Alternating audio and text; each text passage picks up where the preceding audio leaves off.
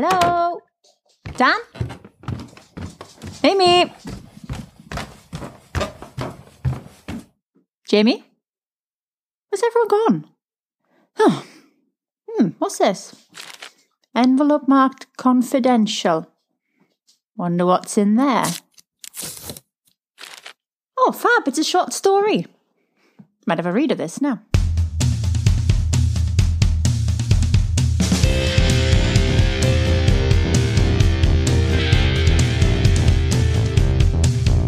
The Comedy Geek Sketch Podcast, Geekanori, Part 3.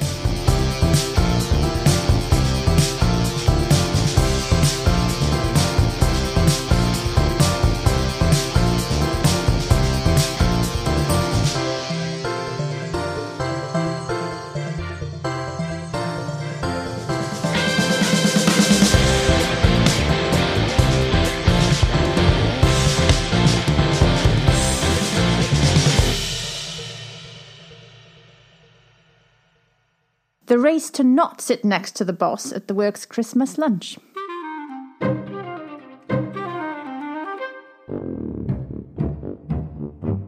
It had been me last year. The poor sod who'd been boxed in at the end of a very long tinsel-covered table, with the miserable boss to the left of me and the elderly chatterbox cleaner to my right. It had happened so quickly. I remember my panic as they both took to their chosen seats in unison, no more than 3.42 seconds behind me. And then came my garbled and frantic suggestion that, as the boss, she might want to sit in the middle of the table, amongst her staff, as it's Christmas. I mean, desperation or what? She disagreed anyway, muttering that she was happy where she was. Happy?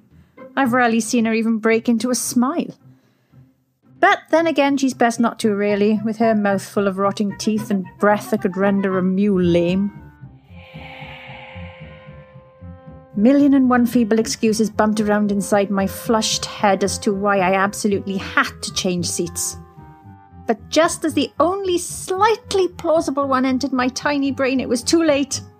Bar the empty chair next to the boss, there were no alternatives.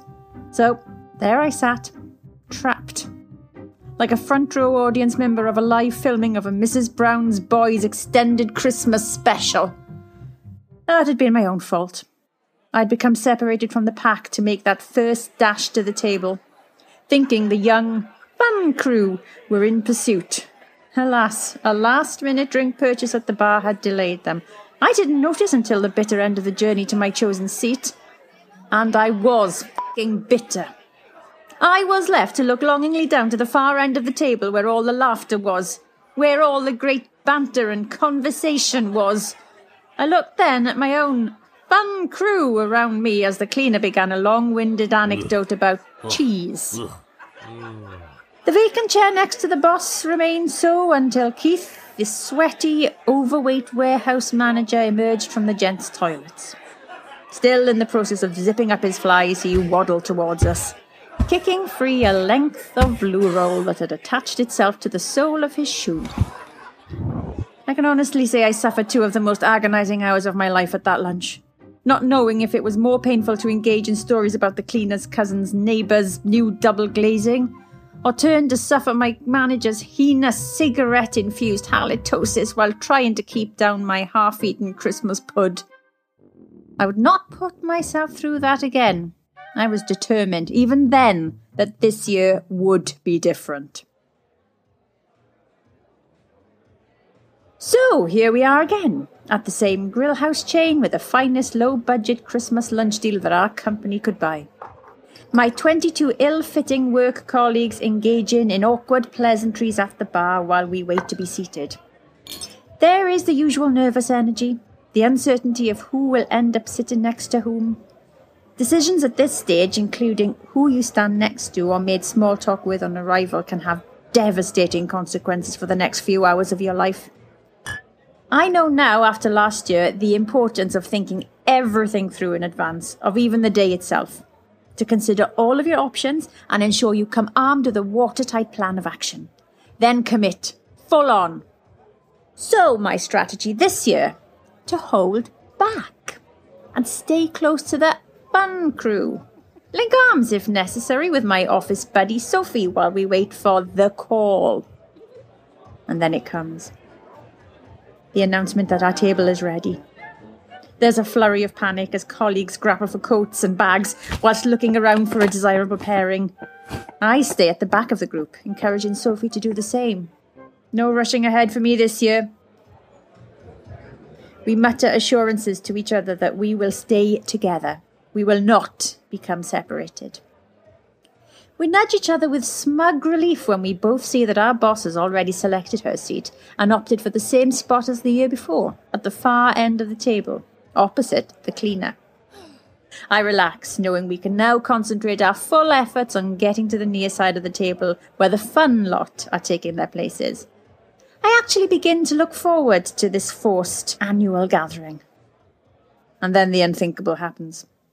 There's only one seat left where we're heading. We'd lingered for far too long. Damn it! I hadn't factored this into what I considered to be a flawless plan. Sophie and I stopped dead in our tracks and turned to face one another. Our reciprocated panicked expressions meet. What do we do now? We promised we'd stay together. We would not be parted. And more importantly, I had indeed promised myself that I would never, ever sit even near enough to share condiments with my boss again. Our eyes stay locked in unspoken turmoil. Sophie's eyes dart from my own to the waiting chair and back again. Mine do the same. And after one last fleeting glance back to one another, and much like when Keith hears a rumbling that there's cake in the works kitchen, we run. In haste, my now ex-friend trips over a colleague's bag. I seize the opportunity to gain ground, but I'm not quick enough.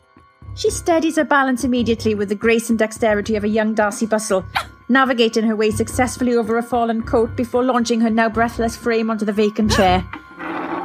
She's won. Sorry, she silently mouths before throwing herself immediately into the banter of the fun crew. Yeah, she looks f***ing sorry. Katie, over here. I look down the table with trepidation in the direction of my name being called. It's my boss, indicating to two chairs that are still empty beside her. I nod and force an appreciative smile and begin the loser's reluctant descent down the aisle. As the Slade lyrics, "Everybody's having fun," mock me from the speakers above. Yeah, I'm going to have great bloody fun, I am, I mumble under my breath, casting one last resentful look back towards Sophie, who has already clearly forgotten my existence, and is flirting with Aaron from HR. I pretend to be in a dilemma of which of the two chairs to choose, before picking the one furthest from the boss and next to the accounts lady. Phew. Well, this isn't too bad, I think. At least there's a chair separating me from the boss. But then I hear the screech of the toilet door swing open. Through it walks Keith, pulling up his flies before dabbing his brow with what looks to be a very well-used handkerchief, heading for the only chair left. Merry f***ing Christmas.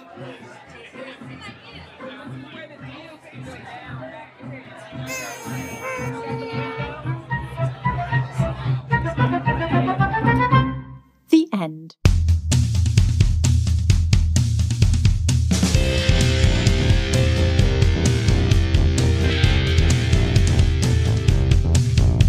The Race to Not Sit Next to the Boss at the Works Christmas Lunch was written by Eleanor Freeman and read by Marie Edwards. Produced by DKM. If you enjoyed this episode of the Comedy Geek Sketch Podcast, why not check out our website at www.comedygeeksketchpodcast.com.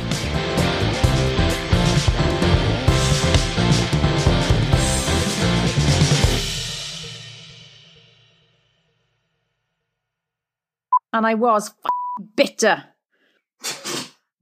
I was left to look longingly down... I ruined that by laughing. That's really unprofessional. Kicking free a length of... Yeah, I'm going to have great bloody fun, I am. I mumble and... Mumble. Right, start again. Casting one... I I couldn't turn the page. That's one. Yeah, I'm going to have great bloody fun, I am. I mumble under my breath, casting one last resentful look back at what... www.comedykey... Supercalifragilisticexpialidocious.com. This podcast is part of Britpod Scene, an independent network of uniquely British podcasts that's always growing. Check out BritpodScene.com or BritpodScene on Twitter to find out more. Oh, my eye! My trousers fell down again. That really hurt. Oh, good God. Jamie! I am on the edge of my seat. I just love meeting up with random people and having a good duck. Stop that. A whole room dedicated to Nigel Farage. Oh, wow. I'm such a big fan of his. Bam! Out of nowhere! A meal to break our fast. Hang on. Did you say 2 for 1? No, I gotcha. I completely understand. I'm trying to see the bad points, but I just can't think of any. I don't want water. This is starting to get really embarrassing, to be honest. The Comedy Geek Sketch Podcast. Available on Apple Podcasts, Stitcher, Acast, Spotify, Podbean, Radio Public, and most half-decent podcatchers. Who writes this crap?